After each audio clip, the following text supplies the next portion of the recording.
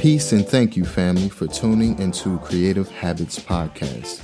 I'm your host, Philip Anthony. And I'm your co-host, Indigo. We're based in Washington, D.C. with leading discussions on topics surrounding pop culture, business, lifestyle, and art with an occasional guest appearance within the creative and entrepreneurial industry.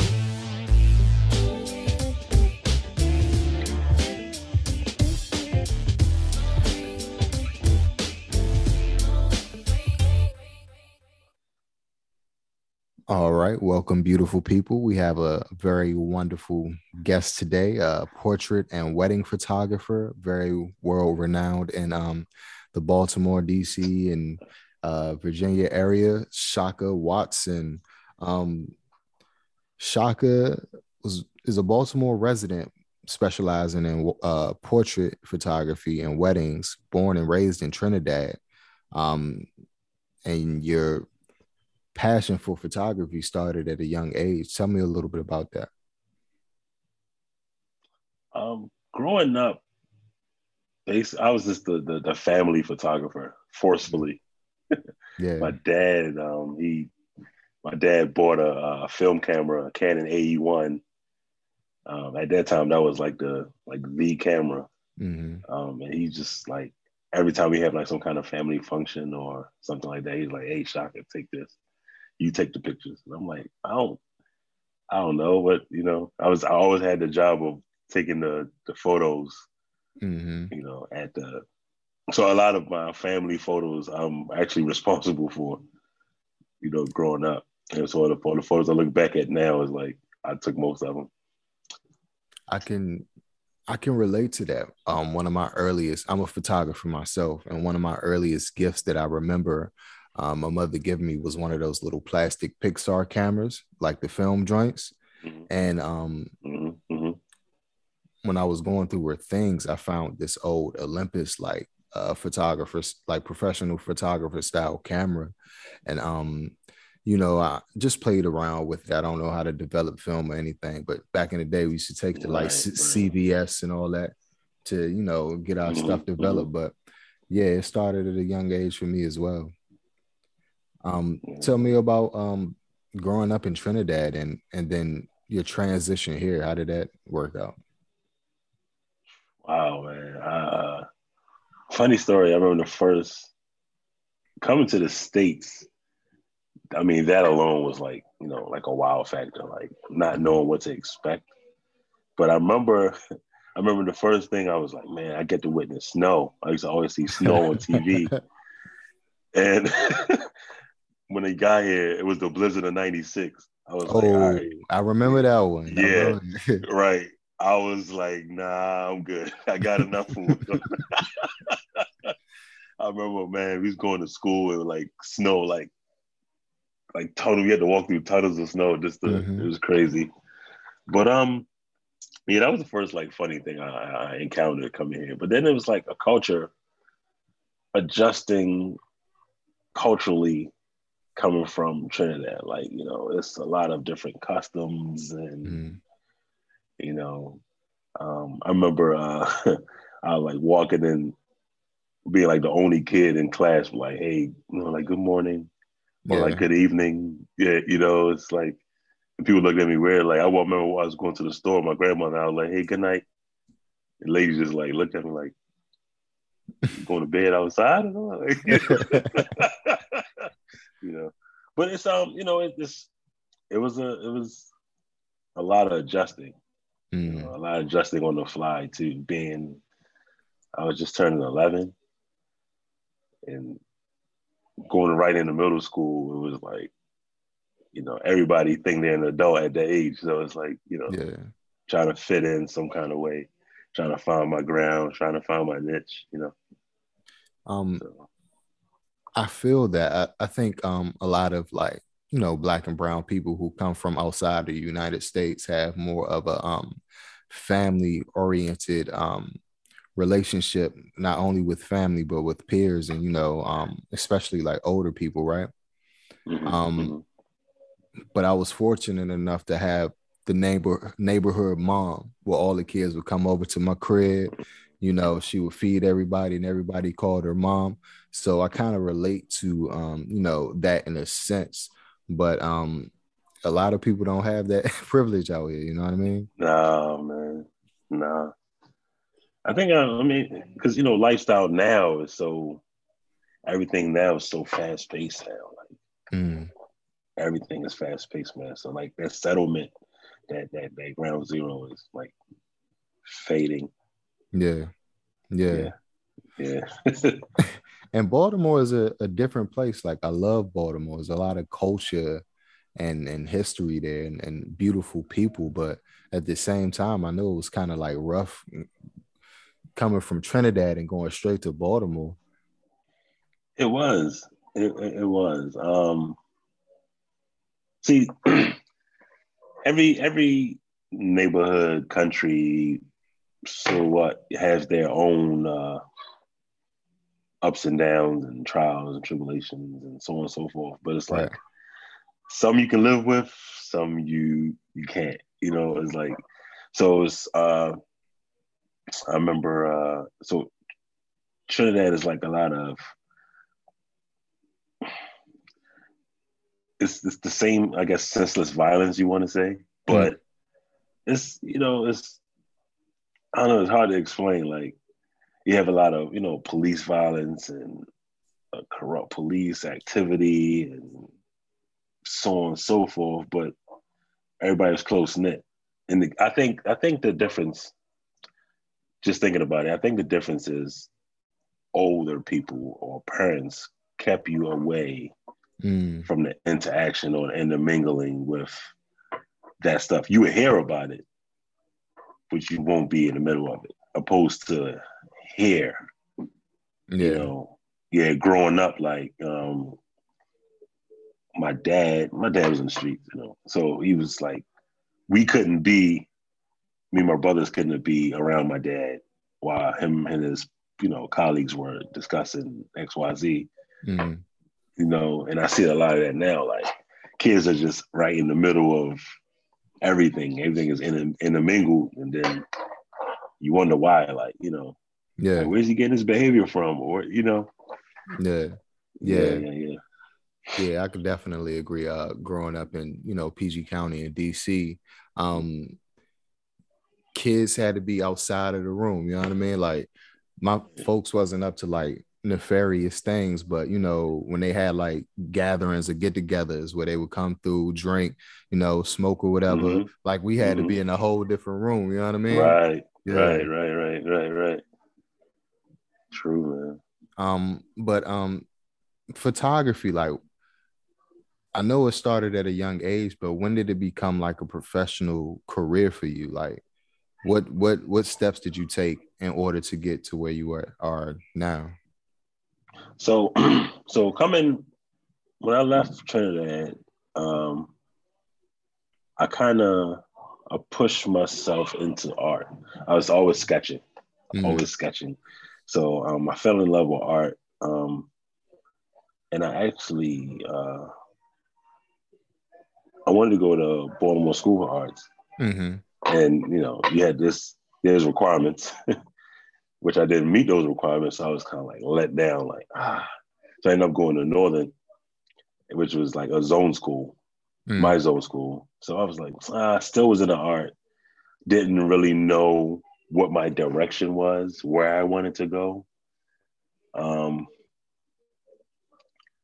Then I just put everything on the back burner. I just try to like figure myself out, like, okay, what do I want to do professionally in life, period,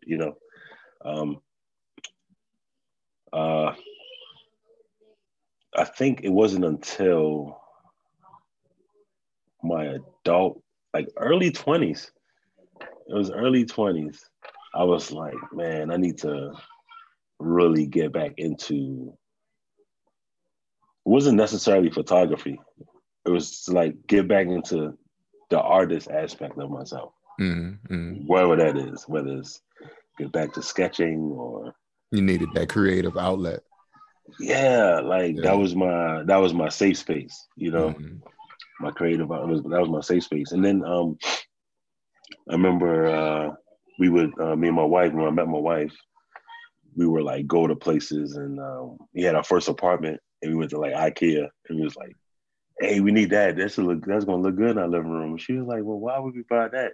You take great photos. Mm. Why don't you just take a photo and we can just, I was like, And it's like to have somebody like that, just like have that confidence in me. At that time, I consider that like great confidence, you know? Right. I was like, true. And that's what we did. And then other guests started coming like, who took that photo? Where'd you guys get that photo from? I was like, oh, Shaka took it. Like, oh. Still, I wasn't, really like forcing myself into photography. It wasn't until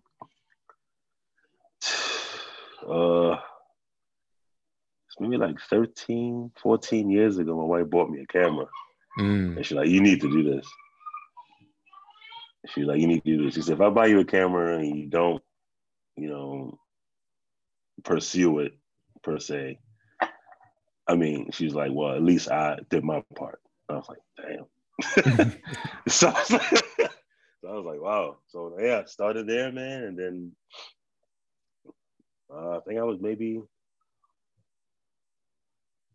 was maybe like 14 years ago. It's wonderful to have someone see something in you that you don't really like see yourself at first. And once they give you that push, it's like, it just takes you to a whole different like mental state. You know what I mean? Like because my lady is the same way. I appreciate the work that I do, but I see myself up here, but I feel like I'm up here. You know what I mean? Well, no, I see myself down here, but she sees me like I'm up here. You know what I mean? Like higher than where I'm at. And just her motivating me and giving me that push helps me to, persevere and become better.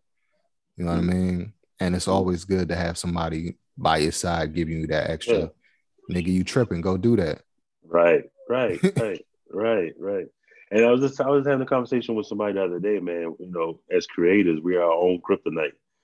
That's we're always going to be like, a lot of people may see us here, but we're always like, nah. It's always we won't think we could do something better.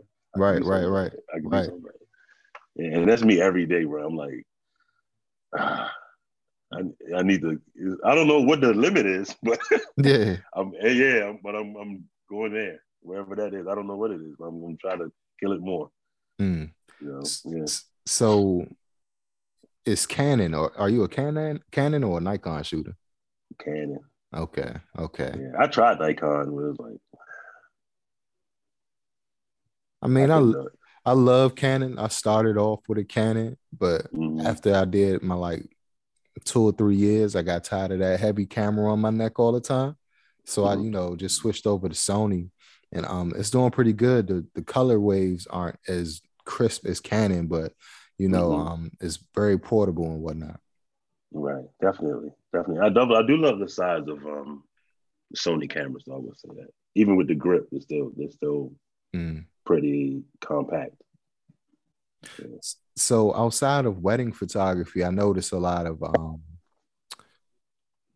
of your portraits like highlights, mainly Black beauty. You know what I mean? Like, we very rarely seen, especially in the early 2000s, of people highlighting us in every aspect. You know what I mean? Not just one perspective, but every aspect. Was there any like thought process behind that? I think myself personally, I gravitate towards Black people just naturally. Like, I always feel like we need to be, just highlighted more, in all different aspects and lights, and whether it's business, small business, cooking, parenting. There's so many. I think there's so many voids when it comes to, people with Black and brown people, that I don't know if I'm doing my part to, highlight everyone in a more positive light. I think my bad. Go ahead.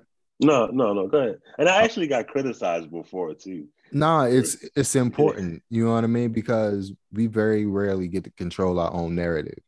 You know what I mean? People outside of, I don't want to say our race, but people outside of our culture might see us a certain way because the media just highlights a certain aspect or a certain like small thing about us.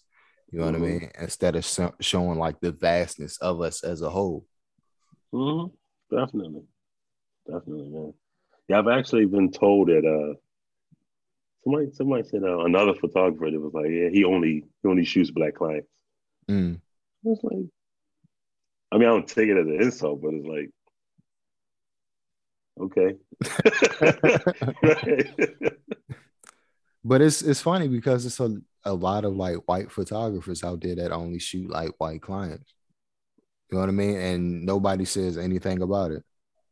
Exactly. And forever, for years, for years. And I would say, and I would think if I could be out of turn by saying this, but in the last 10 years, when we first started seeing a influx of black photographers really showcasing like art, really. Because white photographers has really been in the commercial aspect and the commercial aspect, wedding aspect, and the forefront really in photography has been a lot of white photographers.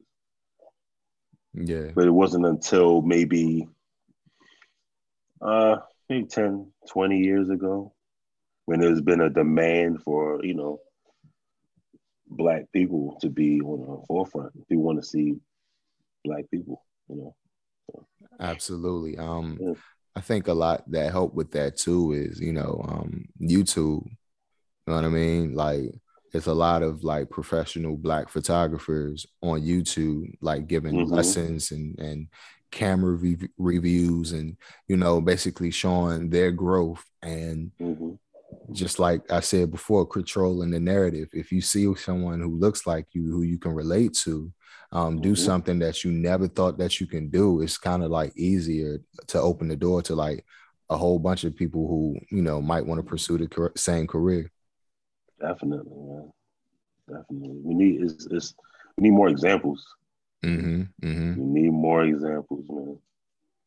In every aspect, really. Absolutely. Absolutely. I was a school photographer for this company that I will not name, but we did mostly like Baltimore County. I did a few Baltimore, like inner city Baltimore schools. And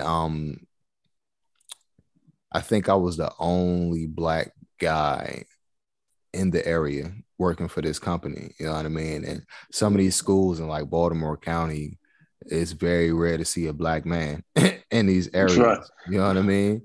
So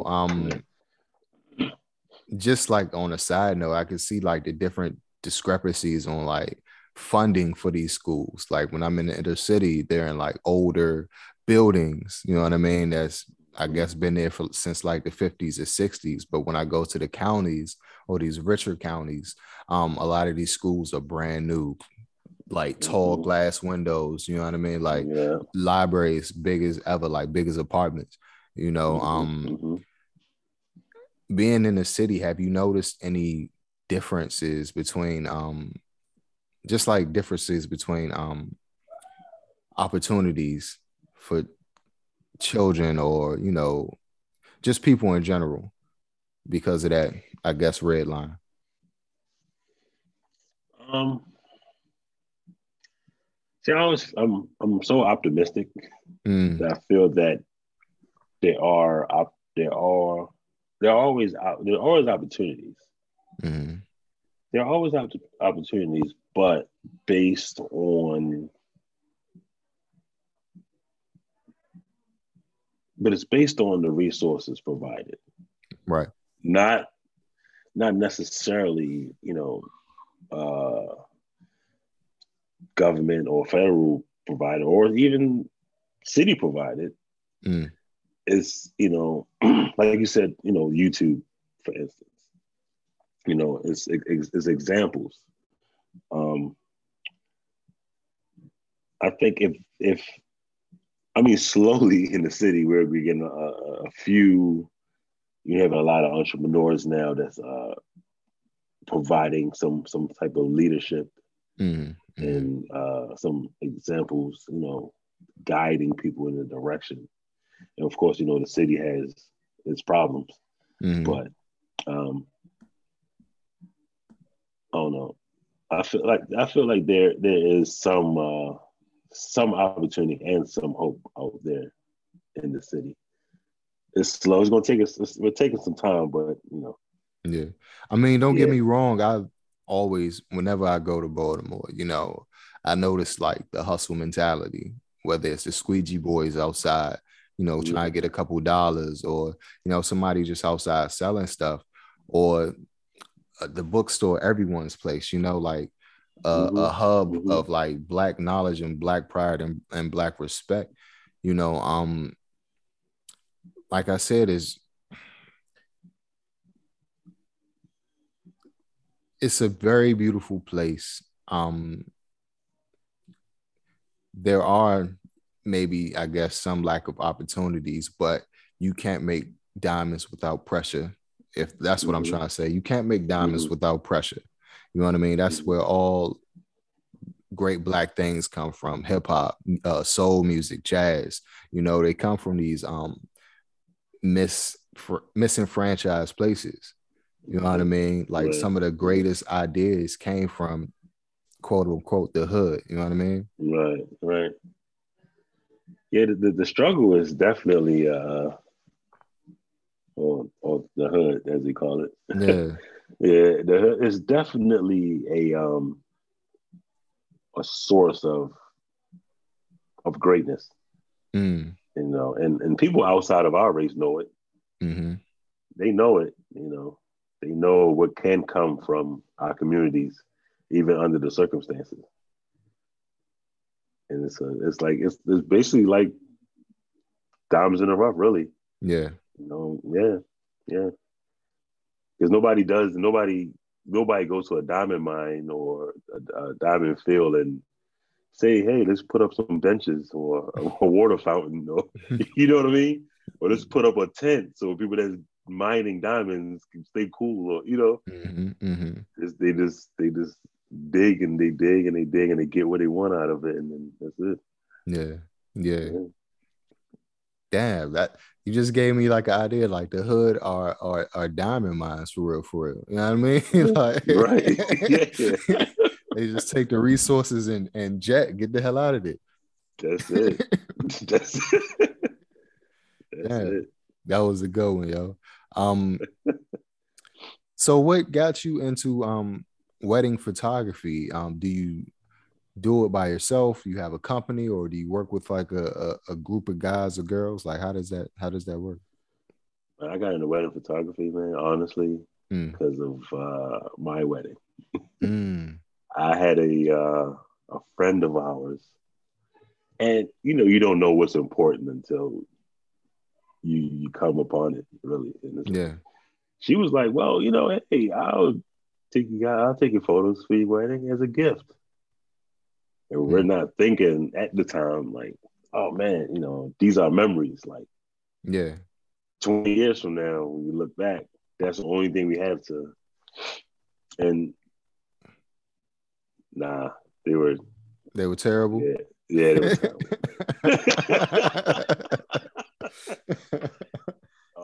They were terrible, man. Yeah. So, and one of my wife's coworkers, she was like, "Hey, you take photos. See, why don't you shoot my daughter's wedding?" And I'm like, I ain't never doing a wedding before, but hey, I'll do my shot. And it was crazy, man. Like my first wedding, she wanted like the bridal party, like running from some dinosaurs in the back. It was wild. Like, what? It was like, and me at the time, like, not even being honest with myself or the client, like, I was like, yeah, I got you. Straight to YouTube, like, how do you Photoshop some dinosaurs? Man, when you get a chance, man, I'm gonna send you that. But I need to see it. Oh my god. Oh man, and yeah, that was the first wedding, man. It was crazy. So I do work with a team. Um, that first wedding I shot by myself. Pro tip: never shoot a wedding by yourself. How stressful was it? Super stressful. Mm. Being the first wedding, I was alone. My wife was with me. Mm. My wife was with me, but this pretty much to like navigate the day. Yeah. And it was super stressful, man. Super duper stressful. Like not knowing what shots to get. Because the whole time I'm thinking like, am I overshooting? Am I undershooting? Mm. Do I not? What am I going to provide? I didn't know. You know what I mean? I'm shooting on the fly, really. Yeah. And that's all I'm thinking about, man. But yeah, pro tip: never shoot a wedding by yourself. Mm. I don't care if it's even if it's another shooter. Get somebody to shoot. Just be there with you, really. Mm. Mm. You never know, man. Sometimes you can't run across the room and do this or grab this, or at least somebody else is there to help you. But yeah, I always try to construct a team, whether it's two of us or four of us. Always. Does that And it's depend on very it? Does that depend on the size of the wedding? The amount of team members you have? yeah. Mm. It's logistically. I like to get, um, especially like if they're getting dressed here, and then they have to drive 2 miles to the venue, and then from the Mm. venue to the reception. This is like once all that, too many, all those moving parts start to happen. I'm like, yeah, we're going to need because anything could happen. Mm. You know, photography, we could be going from the hotel to the ceremony and catch a flat. Yeah. At least your second photographer is there. Mm-hmm. Mm-hmm. You don't have everybody there to cover as promised, but at the end of the day, you still have somebody to cover. Yeah. You That's, know, yeah, that's smart. yeah, yeah. So what was the process like? How long did it take until it became second nature to you? um, hmm, Because you've been doing it for a couple years now, right? Like a really long time. yeah, yeah. Uh, I don't know. I think I still don't think it's second nature. Mm. I still don't think it's second nature because I always look at every single one as like clean slate. Mm. You know, the only thing that I would say that I'm comfortable with is like if I shoot at that same venue again, I Mm. know what to expect. As far as lighting and so on and so forth. But I always look at it clean slate. I never allow myself to get like that. That Tom Brady. Yeah. Like, yeah, I'm like, nah, I'm because anything can happen. Anything can happen. Yeah. And it's like, you have planners that don't tell you that, hey, an elephant's gonna come out the ceiling when they say kiss your bride. It's like you didn't tell me this. Like, what happened? I didn't account for this. Like, I'm gonna need a wide angle lens for that one. right. You know what I mean? Yeah. And I'm 80, I'm a guy 85 and I'm close to the bride. Like, you know what I mean? Yeah, I don't know. I'm pretty comfortable now. I would say that. I'm more comfortable than I was. Mm. I'm more comfortable than I was 6, 7 years ago. Yeah. Yeah. And but I'm definitely more comfortable. But I still look at it like, nah, it's clean slate. Because anything can happen. How You know? how do clients reach out to you? Is it from word of mouth, your website? Like how do you find clients or how do they find you? Word of mouth. Mm. A lot of times it's word of mouth. Because I try to be really relatable to my clients. Mm-hmm. You know, and that that alone has I think I've gained clients by not even more not just the work, but just oh man, he's a really nice guy. Mm. Because I talk to my clients, like my brides and my groomsmen and stuff about anything. Like, hey, what's going on, bro? Like, everything cool? I have groomsmen and or brides call me like a month before the wedding, like, I just need to talk. Mm, mm, You know, just I'm like, because weddings are stressful too. yeah. And I'm like, sure, holla at me. What is it? Because a lot of times they don't have at that time they don't have anybody to talk to because everybody they know is possibly in their wedding. Yeah. Yeah. Yeah. Yeah. Need somebody neutral outside. You know what I mean? Somebody neutral. Yeah. Yeah, and I just I chop it up with people, man. I'm open book, Mm. Sure, man. Talk to me, whatever it is. I'll give you solutions, answers if I have it. So on an average wedding day, what's in your camera bag? Like how important is gear and what are you taking? Two bodies. I have two bodies. My 85-35. Mm. That's standard. And then I have 100mm macro lens Okay. and a 70-200 f5. That's just like with that covers the whole. I think I'm prepared for any situation. What else do I have in there? Water. Of course, gotta have water. Water. Water, snacks. I always have like some kind of like trail mix or something. It's essential, man. Hmm. What else? Like, Now, because the days of the world that we live in now, hand sanitizer. yeah.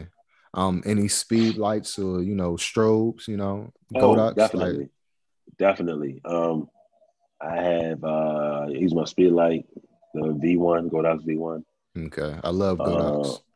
yeah, Yeah. Godot V1. I got the flash points. I got 280, 200s, and a 600. Okay. Okay. Yeah. Yeah, that Yeah. 600 went down in price a little bit. At first, that joint was like, well, almost $800-900. Yeah. And that's when I bought it too. I'm looking at the price now. Yeah. Yeah. Right. But That's crazy. Godox is wonderful because it's like a all what's the word I'm looking for? It's a system that can control so much. You know what I mean? Like you can have the 250, 600, like you can have speed lights and strobe connected to one trigger. You know what I mean? And you can have everything set to how you want it. Like you can have endless amount of lights on that joint for real. Oh yeah. Yeah. Yeah, that's why I love it, man. It's like a one-stop shop, really. You control everything right there. I love it. I love it. And it's never. I've went through my history of flashes and strobes, and and like newer is a decent. Yeah, yeah, They're decent, right? They're yeah. decent, but it's like they have their hardware issues. I went through the young new old phase. Yeah, Yeah. same thing. Yeah, I mean, Godox is basically they're they there. They're there. they're a beast. They're the fresh new technology. Like they're their new iPhone or something. You know what I mean? Right. Yeah. Yeah. If you don't want to spend that pro photo money. Yeah, hell no. No, right? That's like trying to buy a Leica or something. Like, what is going? Yeah, like nah, man. And they basically do the same thing as Godox. You know what I mean? It's Same like thing. a cheap, friendly interface. You know what I mean? I love Godox. Yeah. I will always ride for Godox. Definitely. So what's the process like? Somebody calls you. They say, Shaka, I need a wedding. I got this amount of people. What's your process like to I guess gauge what type of pictures they want and how you go through the process to get that image? I always want to consult with the clients first. Because a lot of times people contact me via email or text or DM or whatever, and I'm like, I set up a meeting, even a Zoom or whatever, and I set up a meeting, and I try to feel them out, like what's their energy, are they playful, or because from that could tell me how the day is going to be. how that wedding day is going to be, like how they're going to be, how the interaction throughout the day is going to be, how they're going to be. You know what I mean? Because a lot of people on their wedding day they can either one or two ways. They could be really nonchalant and like, wow, man, you've been together this long, it's just another day for us. Or some people is going to be like freaking out, like, crying, upset the whole day. Like every small little detail could take them off. And that makes it hard for a photographer too, because of everything going wrong. And one thing you do, even though it's small, minute, it could be large, So I set up a conversation so we can meet, talk, feel each other's energy. And I try to be upfront as possible. And I tell them like, hey, what do you expect? Let me know what you expect. Because a lot of times it's very rare that you're going to shoot a photographer's wedding. So a lot of these people, they don't know photography. They don't know what it takes to get certain shots. They will look at a magazine and they see some dynamic photo, but they don't know that that's like a 15-hour wedding, and they allowed it 5 hours just for portraits. Right. They don't understand that their bride and groom got into a van with a team of photographers and went to this location. They didn't. A lot of these things, they didn't see that, and they're like, no, we want a shot like that. I'm like, especially not at your wedding venue. That's not going to happen. Yeah. Like, I hope you know there's a McDonald's right across the street. Not at that church right down the street, bro. That ain't going to happen. Nah, that's not going to happen. Yeah. So I try to be realistic as much with their clients, and I have everything in black and white form so they understand. We both understand each other leading up to the day of. And I'm like I said, I'm open book. Anytime they want to feel as though, hey, they want to change this, they want to do that, this and that, blah, blah, I give them as honest as possible. Because as artists, you don't want to ever overpromise. Exactly. Yeah, you don't ever want to overpromise. I think it's better to exceed the day of, exceed the day of, and instead of saying, yes, I can do that. Yeah. Because now the client expects it. And then when you don't provide it because of anything having logistical issues, they still going to look at you like, well, you said you was going to do this. So it's like, yeah, that's mostly it's communication with the client leading up to. Okay. That's a big key for me. And details. I need details. I need to know what we're going to be doing at between 7:30 and 7:41. And if because of that didn't happen, what's the plan B? What's the right? Yeah. So do you communicate with the bride and groom throughout the day, just to make sure everything is going accordingly, or sometimes do they give you like I guess just like a track list of this is going to happen at 8, this is going to happen at 9, da da da da. So they I asked for a timeline.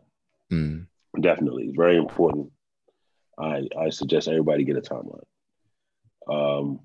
Get a timeline, and the day of. I think the last time I would talk to the bride is probably like bride and groom. It's probably a week before the wedding, physically. And I need, even if you don't have a planner, I need somebody. I need an auntie. Yeah. I need a maid of honor. I need somebody to talk to you that's not you. Because the day of, you don't want to hear, hey man, my second shooter didn't show up. Or so, it's things that they shouldn't know, because it's their day. It's you have to paint the most perfect day. for them. So I rather contact or have those talks with someone else. Yeah. You know what I mean? I respect photographers like you know, especially doing weddings. You know, me as a photographer, I don't think I have the I wouldn't say the patience. I just my anxiety, you know what I mean? Like as a photographer, I'm used to as a portrait photographer, I'm used to controlling everything. You know what I mean? So when you're in weddings, you relinquish that control to a certain extent, you know, and you have to follow a certain rubric to what your client wants. You know what I mean? And just me personally, I'm afraid of like giving that control up. But a lot of times it's based on time. It's the time crunch, because 9 times out of 10 weddings run late. Yeah. Because of whatever reason. And it's like once the ceremony's over, that hour that you think you had for portraits, they're like, okay, well, because we're running late, you got 15 minutes. I'm like, it's a 20-person bridal party. Like, what do you know? Right. Like, wow. So you gotta sometimes like, hey, can we get like 30? I mean, there's so many different tactics, man. Like, hey, can we get like 30? Oh, the bride said her feet hurt. She's gonna sit down for a while. You gotta make stuff up, man, because they be on your heels, like, no, come on, we gotta go. You gotta, I don't know. I understand that though. That giving up that time and that freedom to actually create, because you know, unless you're like an experienced photographer, you have to like, because you're putting situations you have to think on the fly. Right. You know, or just shoot in situations like, okay, hopefully this turned out. When you get back home, it's like, yeah. And it eats away at you a little bit. You know what I mean? When I was a school photographer, everything had to be uniform and done a certain way every time. I'm like, I'm in one of these Baltimore schools with a bunch of kids that's under like the age of 12, and I got to get 400 to 500 photos in perfect every day. You know what I mean? So it kind of eats away at your that artistic person inside of you. That I couldn't do though. I couldn't do that, man. Because I know, like, you know, as a photographer, you know, you want to create and you want to use different tactics with your camera to do different things. But it's like, you know, in that situation, you already know the settings is going to be the same settings every day. It's going to be every day. Right? Every day. Right. So am I really, you know, I'm just pressing the button at this point, right? You know what I mean? Yeah, I get it, man. I get it. Have you ever had to deal with any like bridezillas? Like, what is like one situation that had you like, yo, I don't know what the hell I'm doing right now? Wow.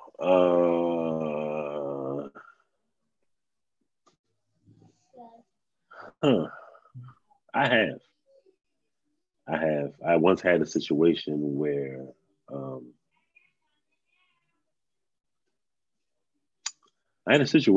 bride tried to. This is funny, man. She tried to. She tried to ask. She allowed. What happened was I was in the hotel room, and we were doing the pre photos, the prep photos, and I stepped out of the room to use the restroom in the hallway, and I mean, I should have took my camera with me. That's another thing I learned. I was like, I should have just took the camera with me. I was like, nah, I just sit on the bag and sit in a corner. Nobody's not gonna. So I came back and knocked on the door, and I opened the door, and I just see like a flash, like this flash is going. I was like, what y'all got? Where's this flash coming from? And she was like, well, my dad's here. He's gonna take some photos while he went to the bathroom. Using your camera? Bruh. Come on, dog. What?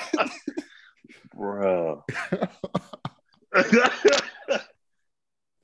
Oh my God. Yeah, that situation got really ugly, man. Oh man. Yeah, it got really ugly. And she tried to like justify the situation. Well, my dad, he did this in college, so I wouldn't have had nobody, this and that. And plus you stepped out the room. I didn't pay, to leave out the room. And I'm like, well, I just went to the restroom. I don't think I was gone for no longer than like 2 minutes. Right. It Oh my was, God. yeah, right. I'm like, I was just trying to explain to him, like, okay, what if something happened and he dropped the camera and then like, how are you going to be? You know what I mean? Like, it was an ugly situation. It wasn't, and she was upset the whole entire night. Mm. The entire night. See, that's that's another reason why I couldn't be a web photographer. Like, y'all have my love and my admiration, but that is too stressful. Grabbing a man's camera is like picking up his child. Like, no, what are you doing? Like, what are you doing? Yeah, that's why I couldn't do. I did club photography, like I think like 2 or 3 times. Yeah. Yeah, girls is drunk and they're like, "Let me see the picture," and grab the camera. I was like, "Oh, no, Yeah. I don't do it." And they grab by the flash too. It's like, it's like.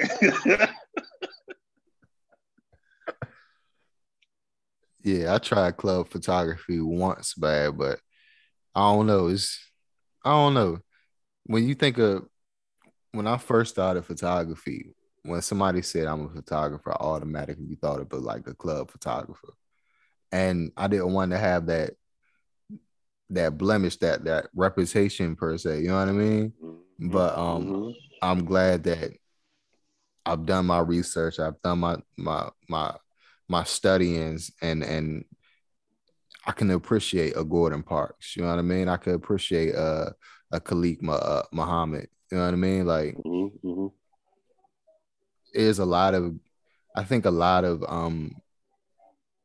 photographers. One of my main goals as a photographer is to document what's going on today, so the future and be like, wow, you know what I mean? Like, whenever I look at like a Gordon Parks book and I see all the beautiful black people in the book, I try to like envision, or it takes me back to that time where he was taking that picture. You know what I mean? Yeah, yeah, yeah. And that's the power in photos too, man. A lot of people don't understand that. It's even though it's relatable to relatively the same word, but pictures. There's pictures, and then there's photos. Right. I think only photographers understands the right.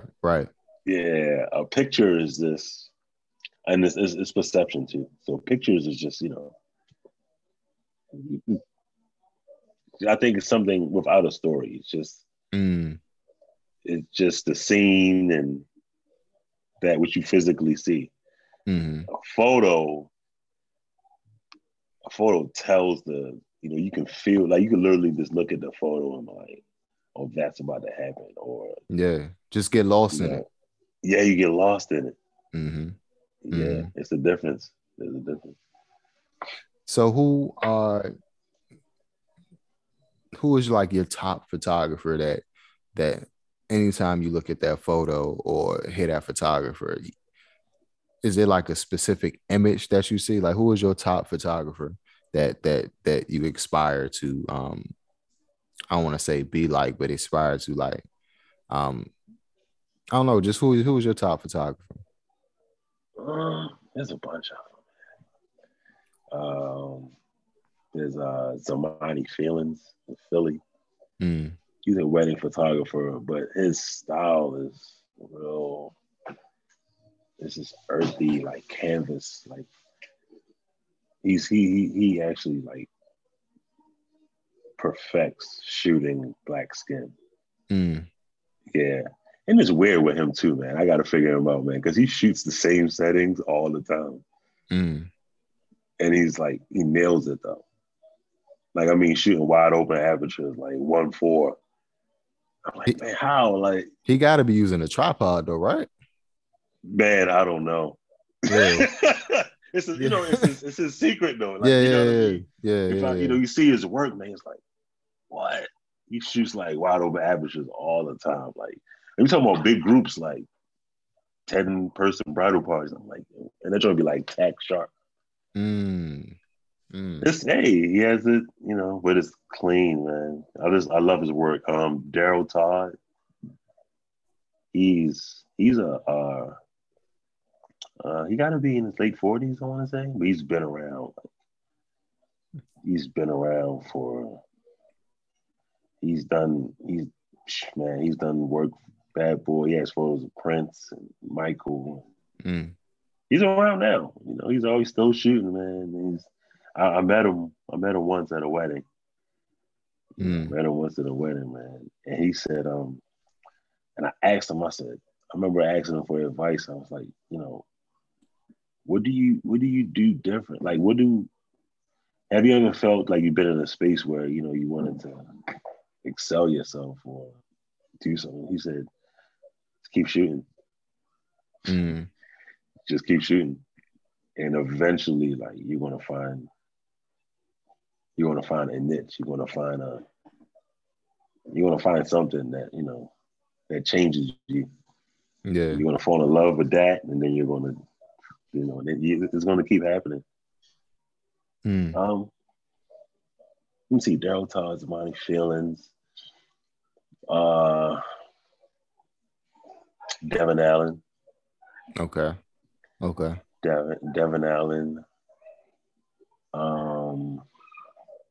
Kirby. I don't know if you know Kirby. Kirby, man, he New York photographer. Nah, he's here. Okay. Baltimore. Yeah. Okay. Kirby Griffin. He the crazy thing is he doesn't even consider himself a photographer. Man. He does video, does a lot of video work. But his photography, man, is like crazy.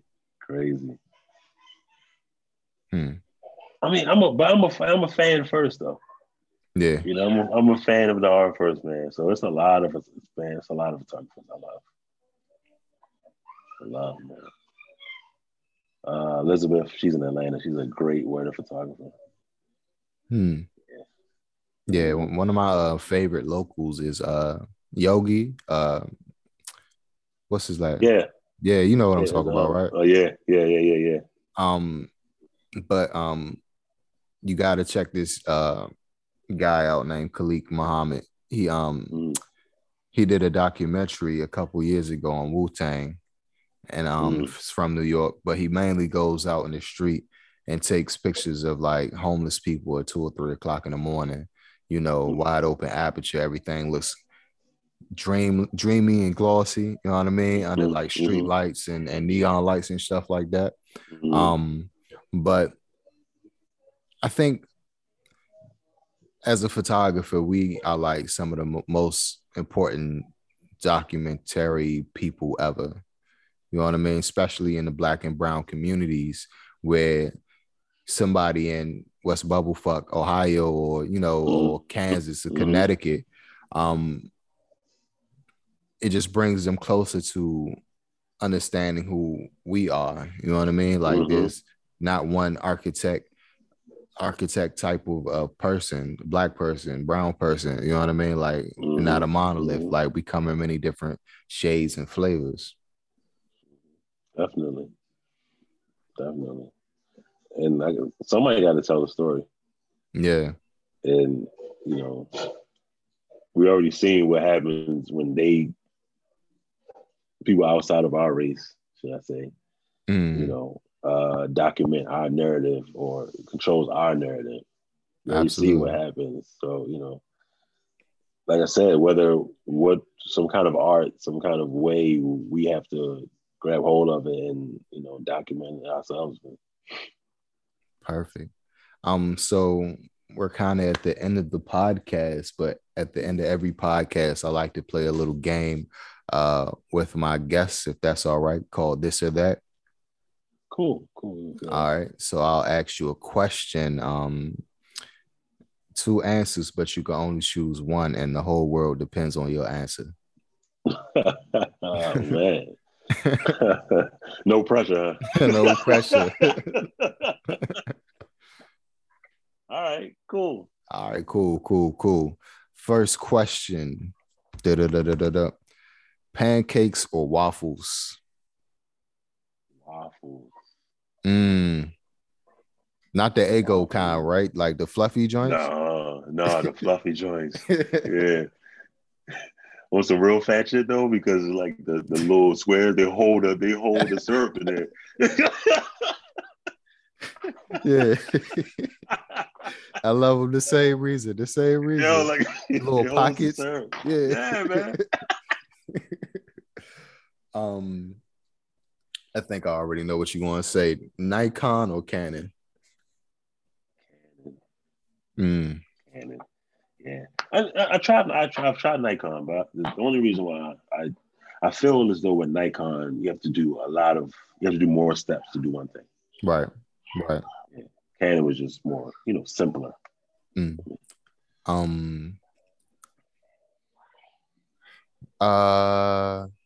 What's another one? Puppies or kittens? Yeah. Puppies. I'm not really a big cat fan. They're cool. They're cool. Yeah. Cats just walk around the crib like they own the joint. That's what I mean. That's it, man. They're just there. Like they're like that kid in your basement that you just keep giving like military pamphlets to, like they won't go nowhere and shit.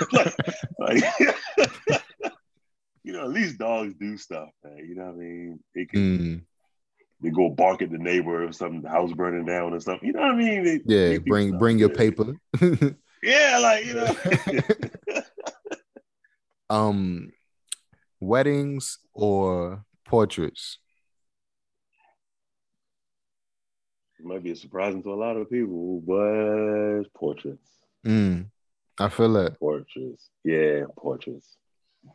Even though I love doing weddings, I love shooting weddings and capturing the memories and all that other stuff, but portraits, for that exact reason, I have time to create. I have time to connect with the client more so and actually create a feeling, an energy.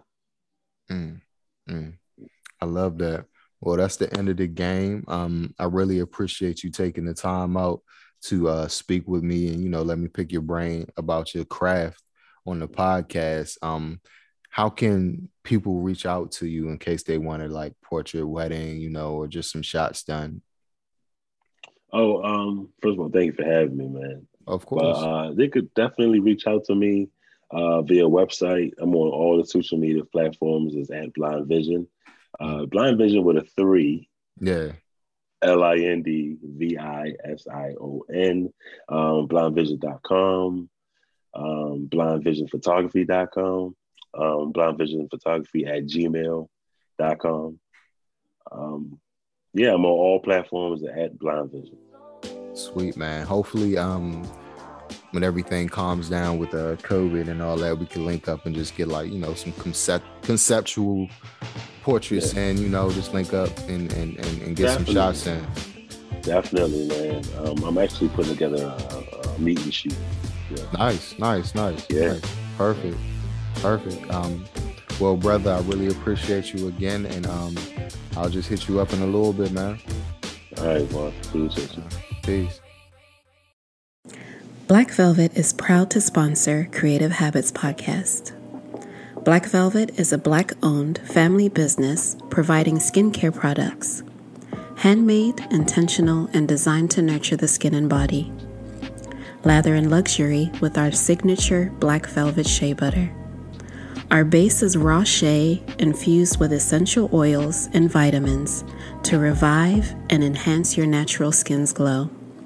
We offer unisex options and a grooming kit to ensure quick and essential groom for daily application for any occasion or season. Try our Beard Gang Kit collection, perfect for a man on the go with notes of barbershop orange and essential oils to protect and nurture your beard growth. Visit us on Etsy at Shop Black Velvet or follow us on Instagram by Black Velvet.